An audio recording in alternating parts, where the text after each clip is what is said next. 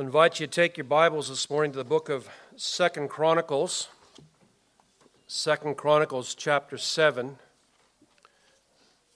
And we will read from verse 1 to verse 18. You may remember in Nehemiah chapter 8 and verse 1, the people called to Ezra and said, "Bring the book of the law of Moses." And in verse 5, when Ezra opened the book, the Bible says that they all stood up. So would you please stand for the reading of God's word, please? And I invite you this morning to give your undivided attention to the words of the one only living and true God from 2 Chronicles chapter 7, verses 1 to 18. Now when Solomon had finished praying, fire came down from heaven and consumed the burnt offering and the sacrifices, and the glory of the Lord filled the house. And the priests could not enter the house of the Lord because the glory of the Lord filled the Lord's house. All the sons of Israel, seeing the fire come down and the glory of the Lord upon the house, bowed down on the pavement with their faces to the ground, and they worshipped and gave praise to the Lord, saying, "Certainly he is good. Certainly his faithfulness is everlasting." And the king and all the people offered sacrifice before the Lord. King Solomon offered a sacrifice of 22,000 oxen and 120,000 sheep. So the king and all the people dedicated the house of God. The priests stood at their posts, and the Levites also with the musical instruments for the Lord, which King David had made for giving praise to the Lord, for his faithfulness is everlasting. Whenever David gave praise through their ministry, the priests on the other side blew trumpets, and all Israel was standing. Then Solomon consecrated the middle of the courtyard that was before the house of the Lord, for he offered the burnt offerings and the fat of the peace offerings there, because the bronze altar which Solomon had made was not able to contain the burnt offering, the grain offering, and the fat. So Solomon held the feast at the time for 7 days, and all Israel with him, a very great assembly that came from the entrance of Hamath to the brook of Egypt. And on the 8th day they held a solemn assembly, because they held the dedication of the altar for 7 days and the feast for 7 days. Then on the 23rd day of the 7th month, he sent the people to their tents, rejoicing and happy in heart, because of the goodness that the Lord had shown to David, to Solomon, and to his people Israel. So Solomon finished the house of the Lord in the king's palace and successfully completed everything that he had planned on doing in the house of the Lord and in his palace. Then the Lord appeared to Solomon at night and said to him, "I have heard your prayer and have chosen this place for myself as a house of sacrifice. If I shut up the heavens so that there is no rain, or if I command the locusts to devour the land, or if I send a plague among my people, and my people who are called by my name humble themselves and pray and seek my face and turn from their wicked ways, then I will hear from heaven, and I will forgive their sin and will heal their land. Now my eyes will be open and my ears attentive to the prayer offered in this place. For now I have chosen and consecrated this house so that my name may be there forever, and my eyes and my heart will be there always. As for you, if you walk before me as your father David walked, to do according to everything that I have commanded you, and keep my statutes and my ordinances, then I will establish your royal throne as I covenanted with your father David, saying, you shall not lack a man to be a ruler in Israel." And thus ends the reading of God's precious word. Let's pray. Our gracious God and Heavenly Father, this morning we come again, and as we have stood with the Word of God open before us and heard its words, Father, we pray that we would now hear your voice speaking to our hearts from the Scriptures. Father, I pray again that my voice might fall silent at the edge of the pulpit, but your voice would speak to every one of us, that we would hear the message that you have for us from this text. Father, we ask you that the power of the Holy Spirit would move amongst us, challenging us and rebuking us and comforting and consoling us. Father, we pray that each of us would come this morning with a hunger and a thirst to hear from you. That we have come, O God, that you would hear and you would supply. Father, we pray for your blessing. Father, we pray for those who are here this morning that do not know the Lord Jesus Christ as their Savior.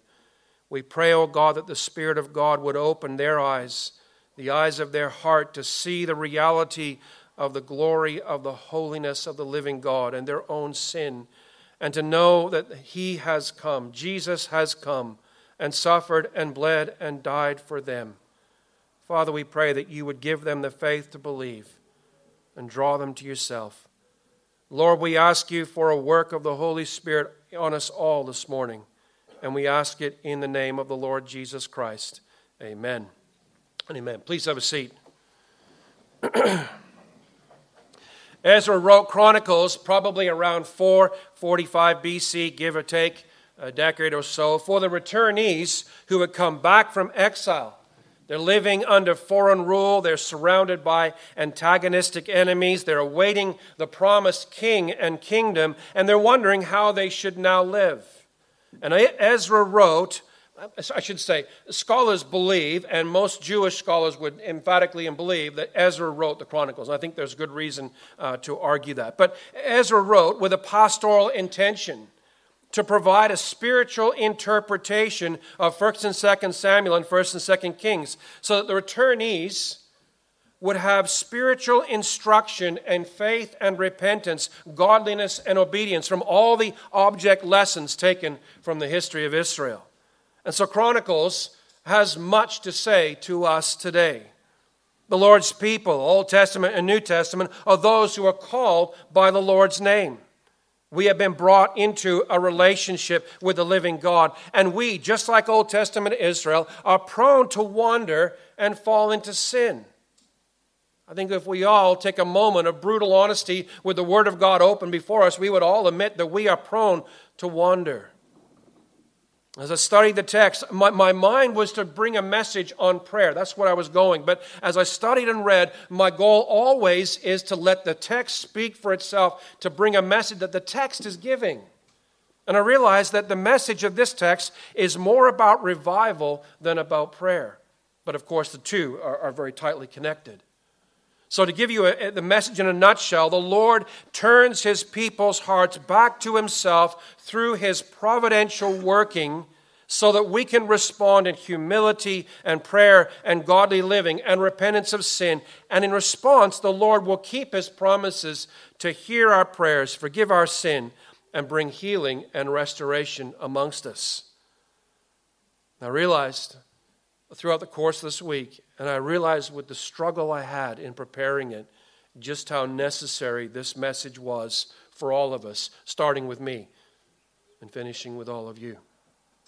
We need to hear it.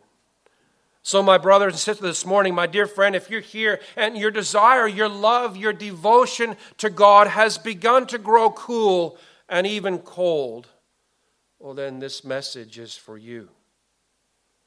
If you've allowed sin to creep in and take root in your life, perhaps you're dealing with the bitter consequences of sin and they seem unending and the heavens seem silent to your call, then I assure you this message is indeed for you.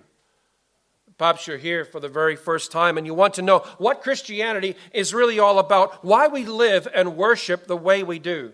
Well, then this message is also for you. I want you to notice, first of all, I'll give you the outline. If you should have a little yellow slip like this in the bulletin that was given to you. The outline for us this morning, number one, the Lord's presence with us. Secondly, the Lord's providence towards us. Thirdly, the Lord's prescription for us. And fourthly, the Lord's promises to us. So notice, first of all, the Lord's presence with us. In 2 Chronicles 6, verses 12 to 42, Solomon has offered this great long dedication prayer for the temple and the altar.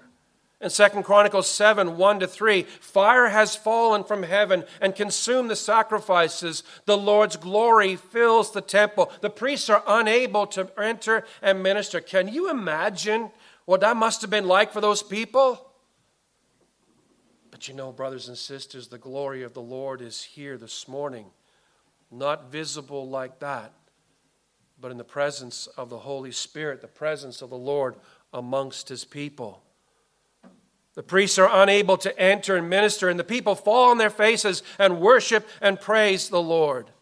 And then 2 Chronicles 7, verses 4 to 11, Solomon offers a great multitude of sacrifices. The priests are all in their places. The Levites are playing the musical instruments, and the trumpets are blowing. The smoke and fire rises from this immense pile of offerings there in the middle of the temple courtyard, and they celebrate the feast.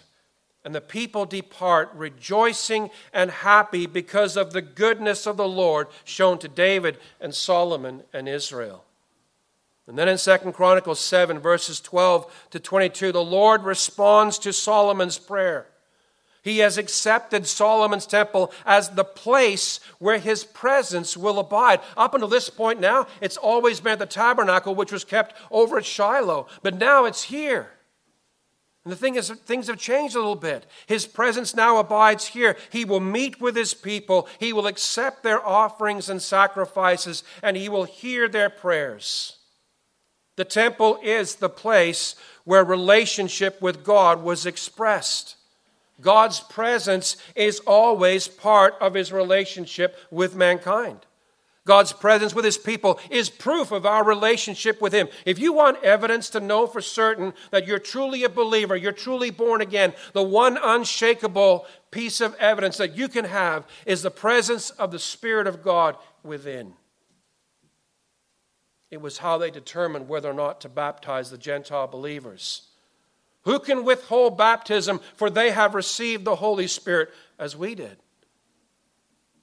The presence of the Spirit of God is the proof of our relationship with him. And God comes to us because we won't seek for him. The Bible tells us in Romans 3, 9 to 18, that none seeks for the Lord. None has any fear of God. Left to ourselves, we will never seek for the Lord. But praise the Lord. Give thanks to God on high that he came and he initiated a relationship with us. If you're here this morning, you're not here just because somebody invited you. You're here because God has worked to bring you here. And he's still working. And what you notice, the Lord's presence was in the garden, enjoyed by Adam and Eve in perfection and holiness and uprightness. The Bible tells us in Ecclesiastes 7, verse 29, that God has made man upright. And before their rebellion, Adam and Eve knew what it was to relate to God, albeit knowing neither sin nor God's saving grace. Don't ever desire to go back to the garden. We know something they didn't know at that point. We know saving grace and kindness of God. At that point before the fall, they were there without sin. But as soon as they exercised their own will in rebellion against God, there was a distance, a separation, an estrangement that happened. There was shame and fear where once there had been openness, honesty, trust, and acceptance. First, they hid themselves from each other. You notice what they did? They took garments of leaves and wrapped them around to hide from each other. Secondly, they hid from the presence of God among the trees. They had become disobedient, rebellious sinners. They and we, our descendants, had gained a sin nature, and they'd become spiritually dead, separated from God. They'd broken that fellowship with God they once had. And brother and sister, my dear friend, sin will always break man's fellowship with God. But God in grace, in that time in the garden, he came to them. God always initiates restoration. Man will not and cannot. God in grace questioned them to draw a confession of sin from them. And then God in grace provides for them both a lasting covering in the skins of an animal, covering their nakedness, and a substitute for the death they so justly deserve. For God had given them a rule. In the day that you eat thereof, thou shalt surely die. I can't help the King James. I love the King James Version. Some renderings are just beautiful in its poetry. And I heard that text preached by a very dear friend of mine so many times. You surely die. Oh, beloved, can you imagine that moment? They'd never seen death. They had no idea what it was like. And there at their feet was this animal, bloody and lifeless and still, and the skins of that animal being wrapped around them, still warm from the animal, and the horrible sensation that they were now clothed in death covered them. We portray it in artwork like a beautiful moment. I don't think it was beautiful at all. I think it would have been a horrific moment in realizing what they had done. But God provided. And God in grace promised one to come who will save his people. God in grace drove them out of the garden and away from his presence because of sin. The Lord's presence was also with Israel, his people, but separated. He resided above the mercy seat of the seat on the Ark of the Covenant inside the tabernacle and temple. His glorious presence was hidden behind a heavy veil. One man, once a year, not without blood, could go in, and he for a few moments could offer the blood of atonement as the smoke of the censer and the incense rose up before his face, obscuring his view, and all of it promised and pointed to the Lord Jesus Christ and his coming. The Lord's presence was with his people, but separated. Thirdly, the Lord's presence was among his people in the person of Christ. This is December, right? It's the beginning of the Christmas season where we celebrate the birth of the King, Emmanuel, God with us. In incomprehensible grace, the Son of God took on flesh, born as the man Jesus of Nazareth, the Christ. He dwelt amongst us, and they beheld his glory as of the only begotten of the Father, full of grace and truth. John 1:1-18 talks about. He came sinless and perfect, truly God and truly man. He lived and walked and preached and healed the sick and cleansed the lepers. He raised the dead and he calmed storms. He fed thousands with a few loaves and a few fish. And then he, the presence of God among his people, paid the ultimate price with his life, suffering, death, and resurrection. And in that moment, he soothed and removed God's wrath, which was intended for us. He conquered sin and death, hell and the grave. He reconciled us to God through his death and resurrection, and he paid our penalty that we deserve for our sin. Oh, brother and sister, my friend sitting here, he died for your sin and he died for mine. If that doesn't shake you to your core, something's wrong.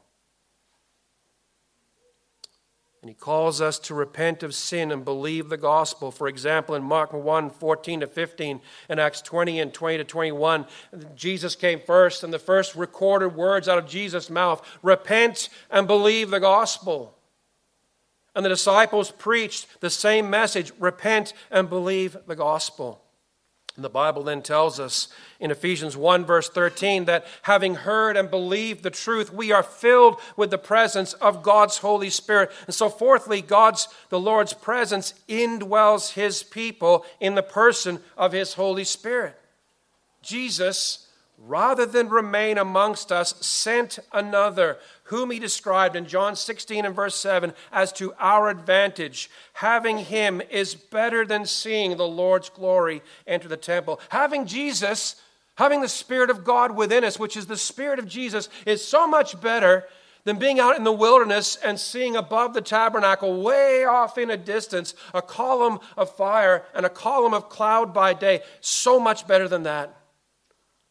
Even better than walking around Galilee behind Jesus as he walked and talked and healed and cleansed lepers and so on. So much better. Jesus said it himself, is to have the Spirit of God dwelling within. The Spirit of God indwells his people, his church, both individually, as 1 Corinthians 3:16 makes clear, and corporately, as Ephesians 2:21 and 22 makes clear. I said it before, I'll say it again. The undeniable, unshakable evidence and proof of the reality of our relationship and fellowship with God is the indwelling presence of his Holy Spirit within us. We who believe the gospel and repent of sin are the Lord's people. We are called by the Lord's name Christians. We're those who are saved by Christ and believing in Christ and belonging to Christ and following Christ and enjoying the sweetest fellowship any human heart can ever know with Christ. So, my friend, this morning, have you heard and truly believed the gospel? Have you turned away from your sin and turned toward God? Someone asked me in jest a couple weeks ago, always preaching the gospel. And I just said, get used to it. And I was kidding too. Why? Why do I take every opportunity to present the message of the gospel? Because my great fear, in all seriousness, is many of us know the facts. We know the truth. We've heard the message. We understand it and we agree with it. But do we believe it? Because belief changes everything. That's why I keep preaching it, and I plead with you to keep listening. I plead with you this morning, believe the gospel and repent of sin. I want you to notice, secondly, the Lord's providence toward us. In verse 13, the Old Testament people of God were in a relationship of sorts with God. He was with them, albeit separated and behind the veil. They're his people, whom he delivered from slavery in Egypt. He formed them into a nation. He gave them covenants and laws and tabernacle, the priesthood, the sacrifices, and the offerings. They are his people, yet they're still stubborn, hard-hearted, continually wandering away, repeatedly leaving the Lord their God to pursue the utterly depraved and idolatrous life and worship of their ungodly Canaanite neighbors. But the Lord, in rich grace all through their history, worked to hold them fast, to sustain his relationship with them, to jealously pursue his people's love and devotion. And I'm convinced he did it with Christ's coming always in view, so that through the redemption Christ would provide, they could be brought into the same Spirit-filled fellowship with God that we as believers in Christ now enjoy. But without the endless offering of blood sacrifices. Because as Hebrews tells us very clearly, the old covenant has become obsolete and it's disappearing. God continued providentially working to bring his people called by his name back to himself. Some of you may wonder, what in the world is providence? It was a word used much in the last, or I guess century and a half ago now, but not used so much anymore. Providence is his holy, wise, and powerful acts to preserve, direct, arrange, and govern all creatures and things to bring them to the purpose for which they were created. Notice what he says in verse 13, if, or some versions use, when I shut, or command, or send. Notice who's in control there. The Lord God is in control. I'm sorry if it rubs you the wrong way. Actually, I'm not. I wish you'd understand. There is no maverick molecule in the universe.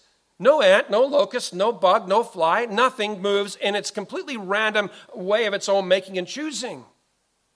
God is in control of it all. And the point is this: God promised Solomon that when his people turned away to sin, he would use weather, creatures, even disease to both punish them for their sin, but also, so much more important, to bring them back to himself in humility and prayer and righteousness and repentance.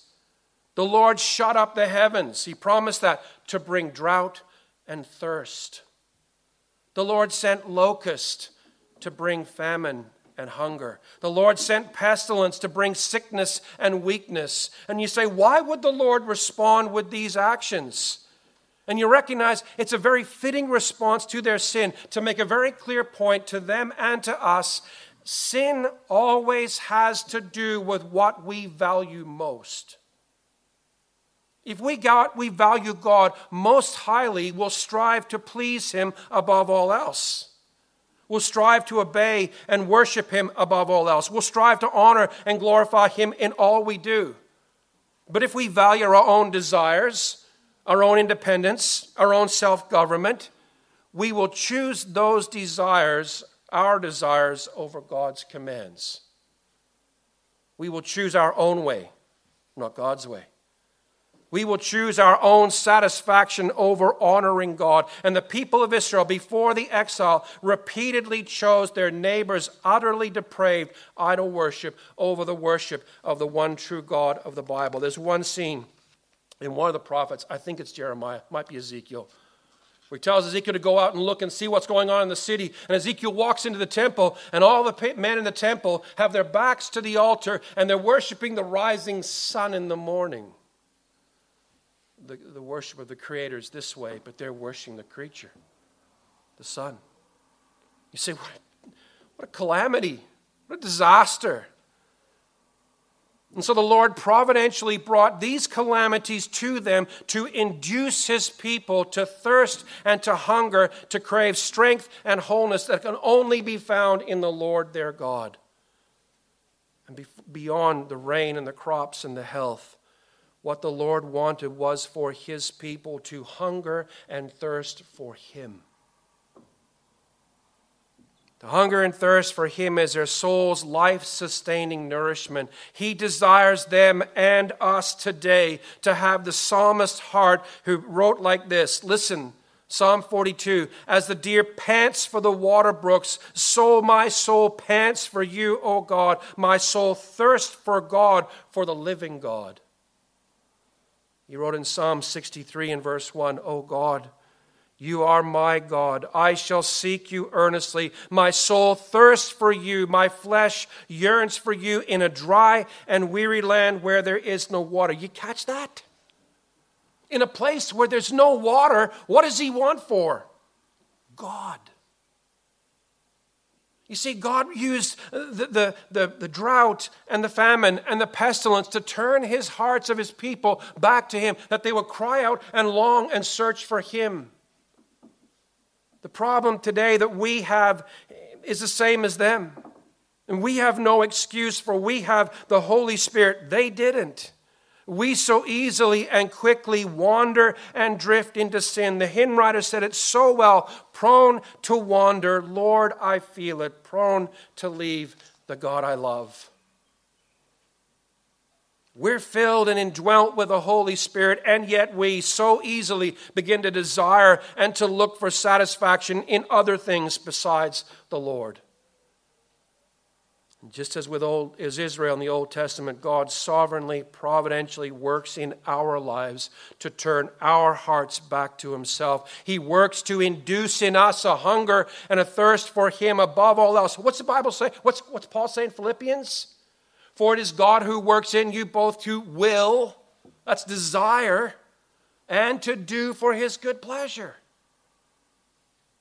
Brothers and sisters in Christ, it's a source of grief in one sense, but a source of great joy in another. Our God will hold us fast. Is that what we were singing? And he uses all sorts of means to induce in us that hunger and that thirst for the living God. So the question, do we thirst for God above all else? Do we hunger like a drought-stricken man craving a drop of water? Do we thirst? Do we hunger for God like a starving man craves a crumb of bread? Do we desire his will above our own, regardless of the cost? Isn't it funny, eh? We discern God's will and we start checking the price tags.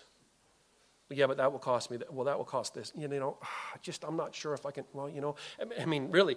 How can it be the Lord's will? It's going to take me, I'll have to use all my savings for this. It couldn't possibly be God's will. Oh, I'll have to sell my house and my car. I'll have to move my family. I'll have to do this, that, and the other thing. I'll have to quit my job. Can you imagine? Can you imagine Abraham coming home?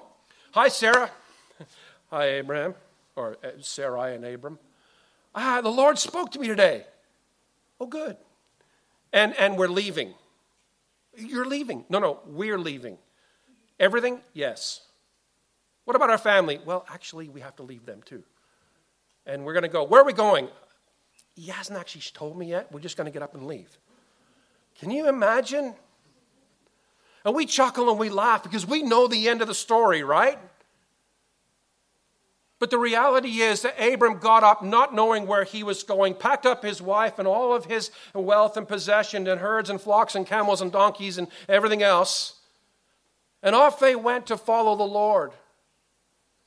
And God had worked in his life to draw him to follow what God had laid before him. And brothers and sisters in Christ, when God puts a hunger in our lives for him, why? Because he wants our undivided affection and love. Well, he wants me to go to Australia and preach the gospel. I might have thought that back when I was in Canada. And I got here and realized God didn't need me to come to Australia to preach the gospel. He could have raised up thousands, hundreds of thousands, even millions of other men and women to preach the gospel. What he wanted was me to obey him. What he wanted was me to put aside the things I held so dear, let them go, so I'd follow. Brother and sister in Christ, do we thirst for God above all? Do we hunger for God? Do we desire his will above our own, regardless of the cost? Do we desire his intimate, sweet fellowship above and before anything else? Oh, beloved, listen, has a job, a career, a person, money, pleasure, achievements, sex, alcohol. Is there something else that you have allowed to become an idol to you in your life so that you want it more than you want for God?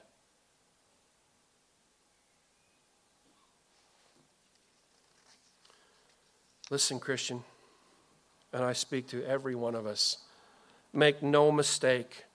For us to desire anything more than we desire God is sin.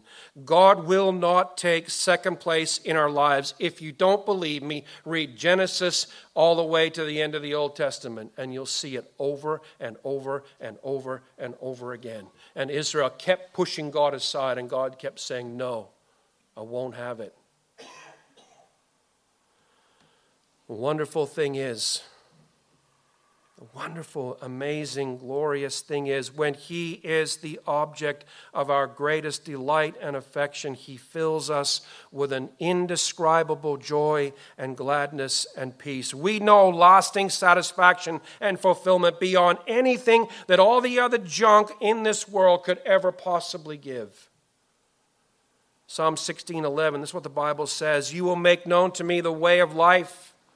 Drawing the psalmist to himself. In your presence is fullness of joy. In your right hand are pleasures forever. Psalmist said it in Psalm 23, verse 1. The Lord is my shepherd, I shall not want.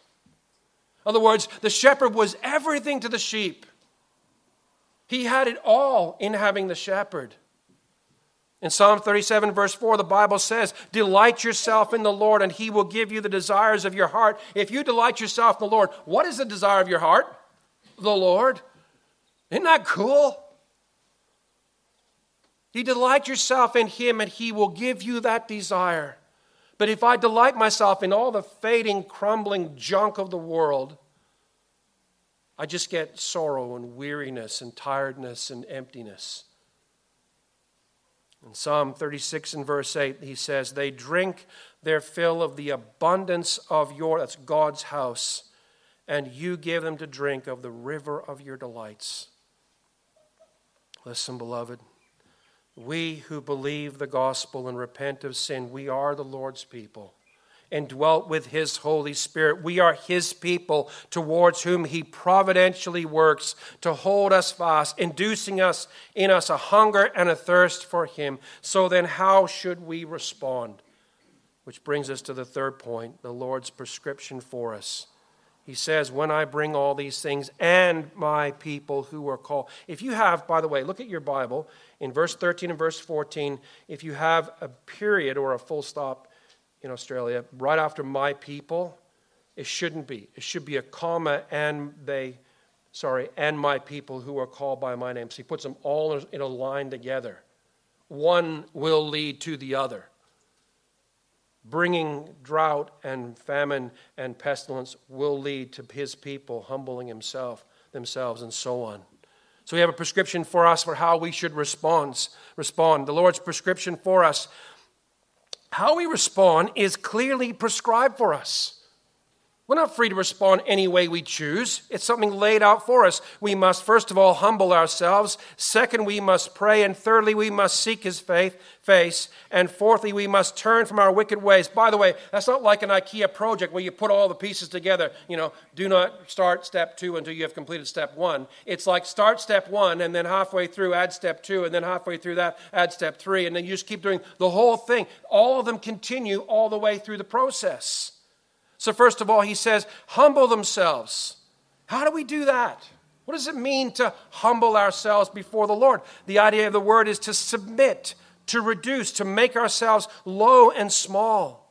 It's so easy to be humble when you're in the presence of someone or something that's immensely great, which is exactly the way we humble ourselves, is to see, to gaze on, to meditate on the greatest being of all, to contemplate his greatness and his attributes, to meditate on his person and his works of creation and providence and redemption. We had a great Bible study on Wednesday night. I'm going to embarrass Ricky and mention her name. She shared with us a little bit about how she used to, or she still does, meditate on the Lord.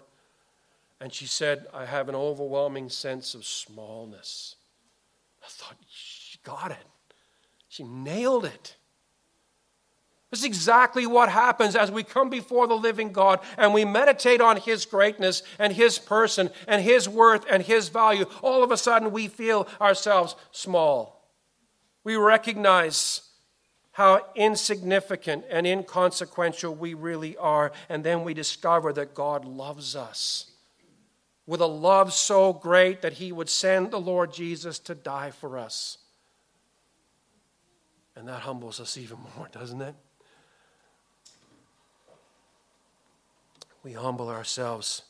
It's what the psalmist said in Psalm 27, verse 4. One thing I have asked from the Lord, that I shall seek, that I may dwell in the house of the Lord all the days of my life, to behold the beauty of the Lord and to meditate in his temple. In Psalm 145, verses 5 and 6, that's a text I sent out in the middle of the week. On the glorious splendor of your majesty and your wonderful works, I will meditate. Men shall speak of the power of your awesome acts, and I will tell of your greatness. How do we humble ourselves? Stop and look. Gaze on the glory of God in the pages of Scripture. Meditate on the greatness of God.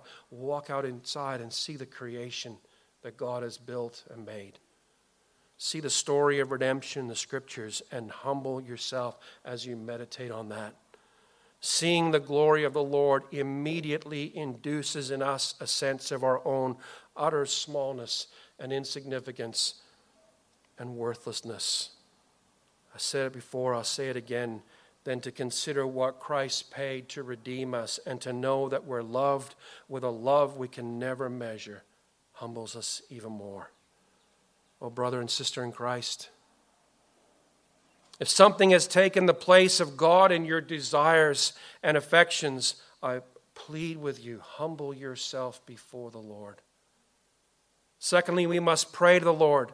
It's lift up our heart and our soul before the Lord. Let's cry out to him in the assurance that our prayers offered in faith will be heard. Prayer is the purest expression of faith. Why are we pushing as a leadership, and we are, to get more people involved in our prayer meetings?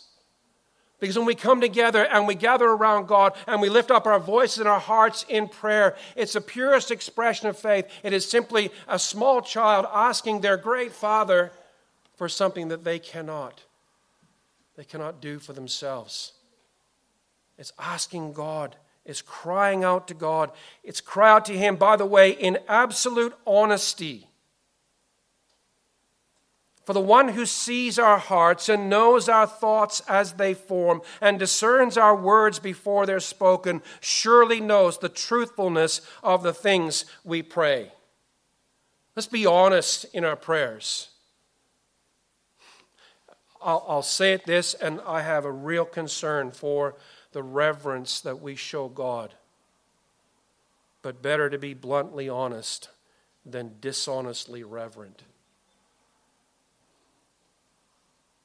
as you meditate on the Lord, and the sense of our own lowness and smallness increases, even in your honesty, there will be a reverence and a godly fear in your prayers. Brother and sister, be honest with God. When we come before God and we meditate on Him, the reality of our sin and our sinfulness will become increasingly apparent to us. So our prayer and crying and humility before the God will become confession of sins. And in those moments, name your sin before God. You said, why? Sometimes that's a pretty horrible thing to say before God.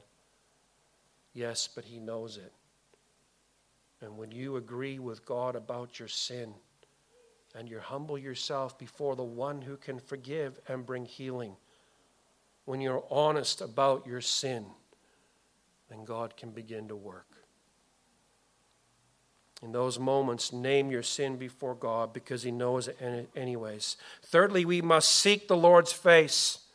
We search for Him in the Scriptures and we seek to discover, to possess, to understand the Lord. But it's so much more than that. Humility and prayer must be accompanied by two other things as we return to wholehearted fellowship with the Lord. First is a renewed obedience, and second is a discontinued disobedience. To seek the Lord's face in Scripture. By the way, you know the phrase, seek His face or seek the Lord? It comes up most often in guess which two books of the Bible? I found this out this couple days ago.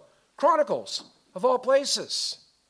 And what did Ezra mean by the idea of seeking the Lord's face? It's more than just searching for Him. It literally means to orient our lives to Him and His ways.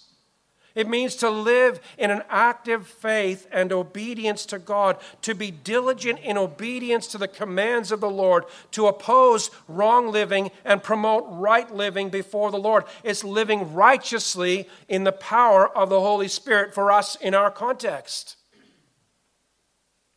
You say, what's the gospel? Repent of sin and believe the gospel. What does repentance mean? It means putting away sin, turning away from sin. But that's only half the story. We turn away from sin and we turn toward God at the same time, which means we put off the old ungodly actions and we put on new godly righteous actions, which is exactly what Ezra's saying here. To seek the Lord's face in Scripture means to orient our lives to Him and His ways. It means to live in active faith and obedience. It means to be diligent in obedience to the commands of the Lord, to oppose wrong living and to promote right living. It's righteous living in the power of the Holy Spirit. It's exactly what Paul said in Colossians 3. Listen to what he said. Verses 12. I'll read to 14. I encourage you to read to verse 18 when you have a moment this afternoon. He said, so as those who have been chosen of God, holy and beloved, put on a heart of compassion, kindness, humility, gentleness, patience, bearing with one another and forgiving each other. Whoever has a complaint against anyone, just as the Lord forgave you, so also should you, meaning forgive them. Beyond all these things, put on love, which is the perfect bond of unity. And I encourage you to go back this afternoon, get Colossians 3 out and read it. It's putting on Christ. To seek the Lord is to change our ways and live before the Lord. And fourthly, we must turn from our wicked ways. Listen. Christian life cannot be lived as a compilation of those things that please the Lord and a handful of displeasing things we keep just back in our back pocket in case we feel a little bit odd. How many of us do that? Right? The Christian life cannot be lived as a compilation of those things that please the Lord and a handful of displeasing things. We must not settle for Christ plus a few other idols. That's what Israel did, and they knew God's judgment for it. We must not, even for a moment, give place to the hypocritical life. One face for church, another one for everywhere else. We're called to repent of sin, to turn from our wicked ways. We're called to put off the old man and his old ways. And again, in Paul's words in Colossians 3, he says this, but now you also put them all aside, anger, wrath, malice, slander, and abusive speech from your mouth. and so on. We are the Lord's people, called by his name, and we are filled with the presence of his Holy Spirit. We experience God's gracious, providential work toward us to turn us back to himself in humility and prayer, seeking his face and repenting of sin, for which God makes 3 great promises. You say, how is all this possible? In my own strength? Never. But God's power is at work in you. What did he say? Philippians chapter, I think it's 1, verses 12 and 13. For it is God who works in you both to will and to do for his good pleasure. All those things are possible because God is at work. You feel that drawing in your heart and your soul? You know for a certainty there's something, and you can name it specifically, that you have made an idol in your life and it is tearing your Christian walk apart, and you feel that coldness towards God. You have no desire for his word. Going to church is like, I got to go because if I don't go, everybody's going to wonder where I am and why I didn't show up, and they're going to call me, and then I'm going to have to either dodge the phone call from Pastor Nelson or give an answer. I'm not looking to chase you down. I'm looking to help you get rid of the idol. I have to fight in my own life to put aside things that quickly rear up and become idols. My poor wife for 30 years has endured a man who is like one thing and then another one. He just focus. And every once in a while, halfway through a sentence, I'll jump focuses and it drives her crazy. The problem is those things that I focus on and fixate on become idols. And the greatest challenge to me, sitting here yesterday in my study, writing, and early this morning, sitting there working through the notes of this sermon, was this. What about you? What about the idols in my life?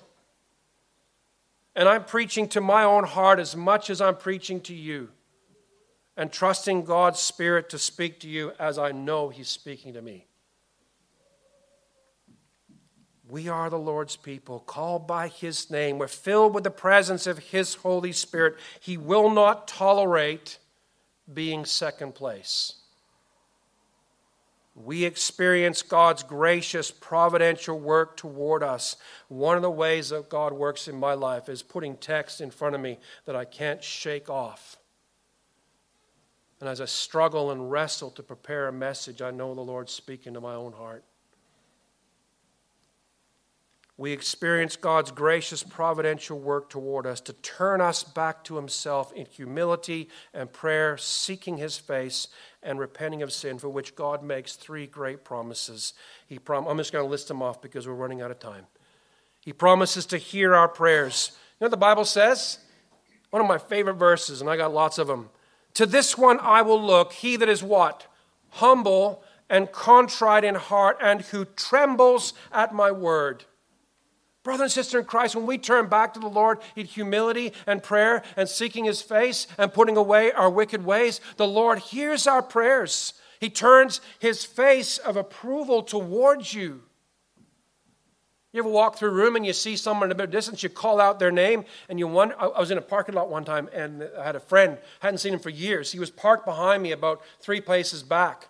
And I'm walking towards it was Slag Lumber in Canada. And I heard this voice, Nelson? And I stopped and I turned around and I looked back and I didn't quite recognize for a second. And I was like, dude. And I remember, it was Pete. I said, hey. And we ran together and we hugged each other. In that moment when his face turned and my face turned, it was a moment of recognition and a moment of joy as we realized who the other person was. And we ran together and we hugged up. And we had a great time. It was Jonathan Zerke. Sorry. It doesn't matter. But you know that moment? The Bible says that when we humble ourselves and we're contrite in spirit and we seek the Lord, the Bible tells us that he turns and looks toward us, and that relationship is restored. Some of the sweetest moments in prayer before the Lord with my Bible open as I poured out my heart to him and I confessed my sin and I pleaded with the Lord for forgiveness was knowing that smile was mine. He promises to hear our prayers. He promises to forgive our sin. Old Testament Israel must bring a sacrifice that points to Christ. The Old Testament Israelites must offer in faith of God's forgiveness. Our offering has already been made and accepted. The Lord Jesus Christ has died in our place that we might be forgiven. And we come in faith and repentance and we ask for God's forgiveness. And God says, I will forgive. It's not like our forgiveness either, by the way. We're good at forgiving and poor at forgetting. The Bible says that he casts our sins away from us as far as the east is from the west. He chooses never to recall it again. Christ's blood has washed it out of his memory, if I can say it that way. And thirdly, the Lord promises to heal the land. Now, in Old Testament Israel, there was a literal healing of the land, the healing of droughts, devastation, the healing of the locusts, devastation. You go to the book of Joel and you read about the locusts that came in. And the great promise at the end of the book of Joel is this: the Lord will restore the years the locusts have eaten. You ever seen what locusts do to a land? Strip it down to the ground. There's nothing left. And what does God promise? I'll restore those years. There'll be fruit. There'll be joy. There'll be crops. There'll be feasting. The famine will be history. There won't be a drought anymore.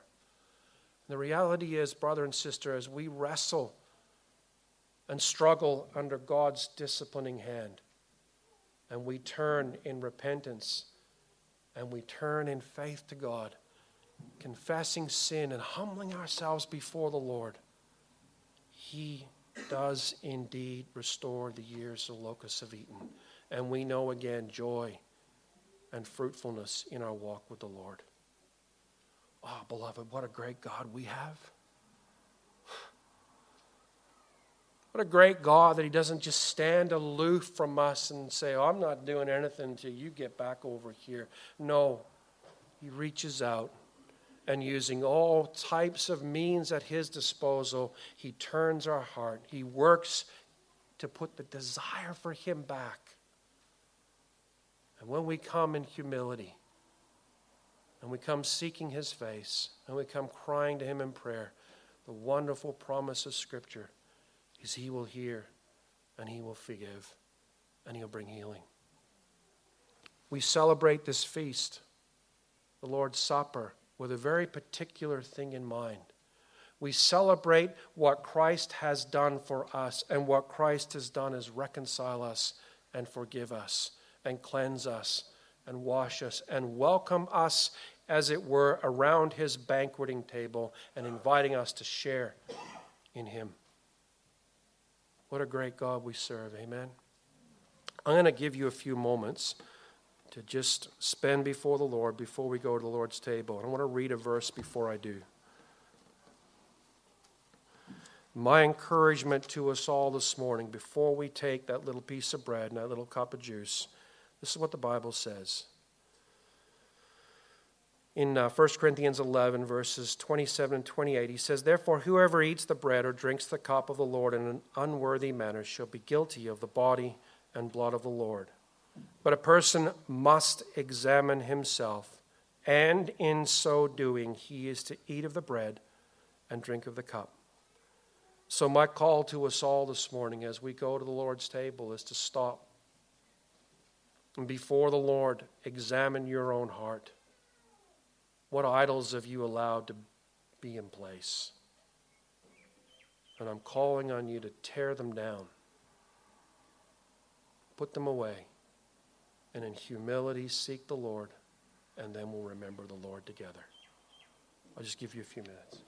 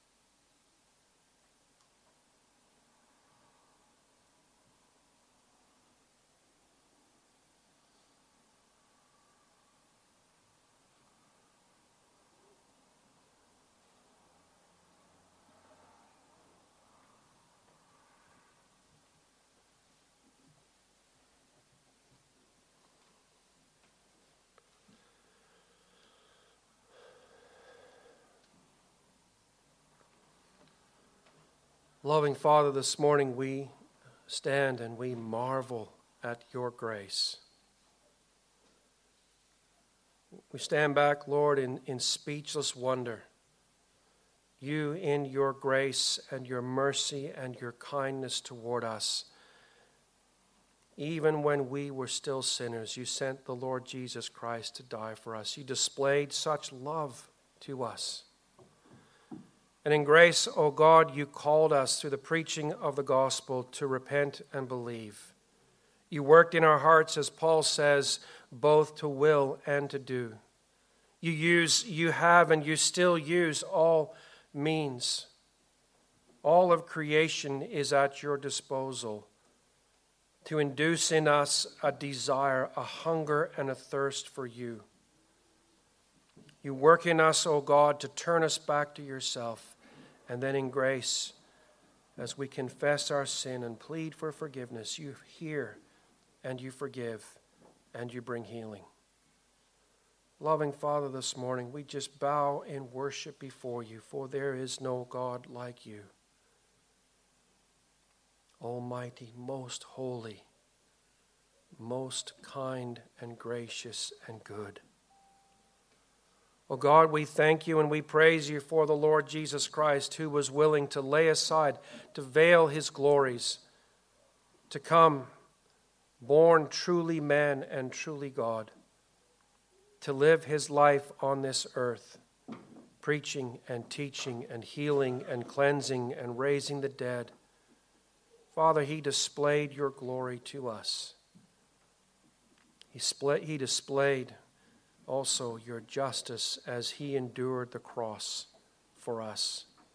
He displayed your kindness as he took our place. Father, we give thanks this morning for the Lord Jesus. We do so in his own precious name. Amen.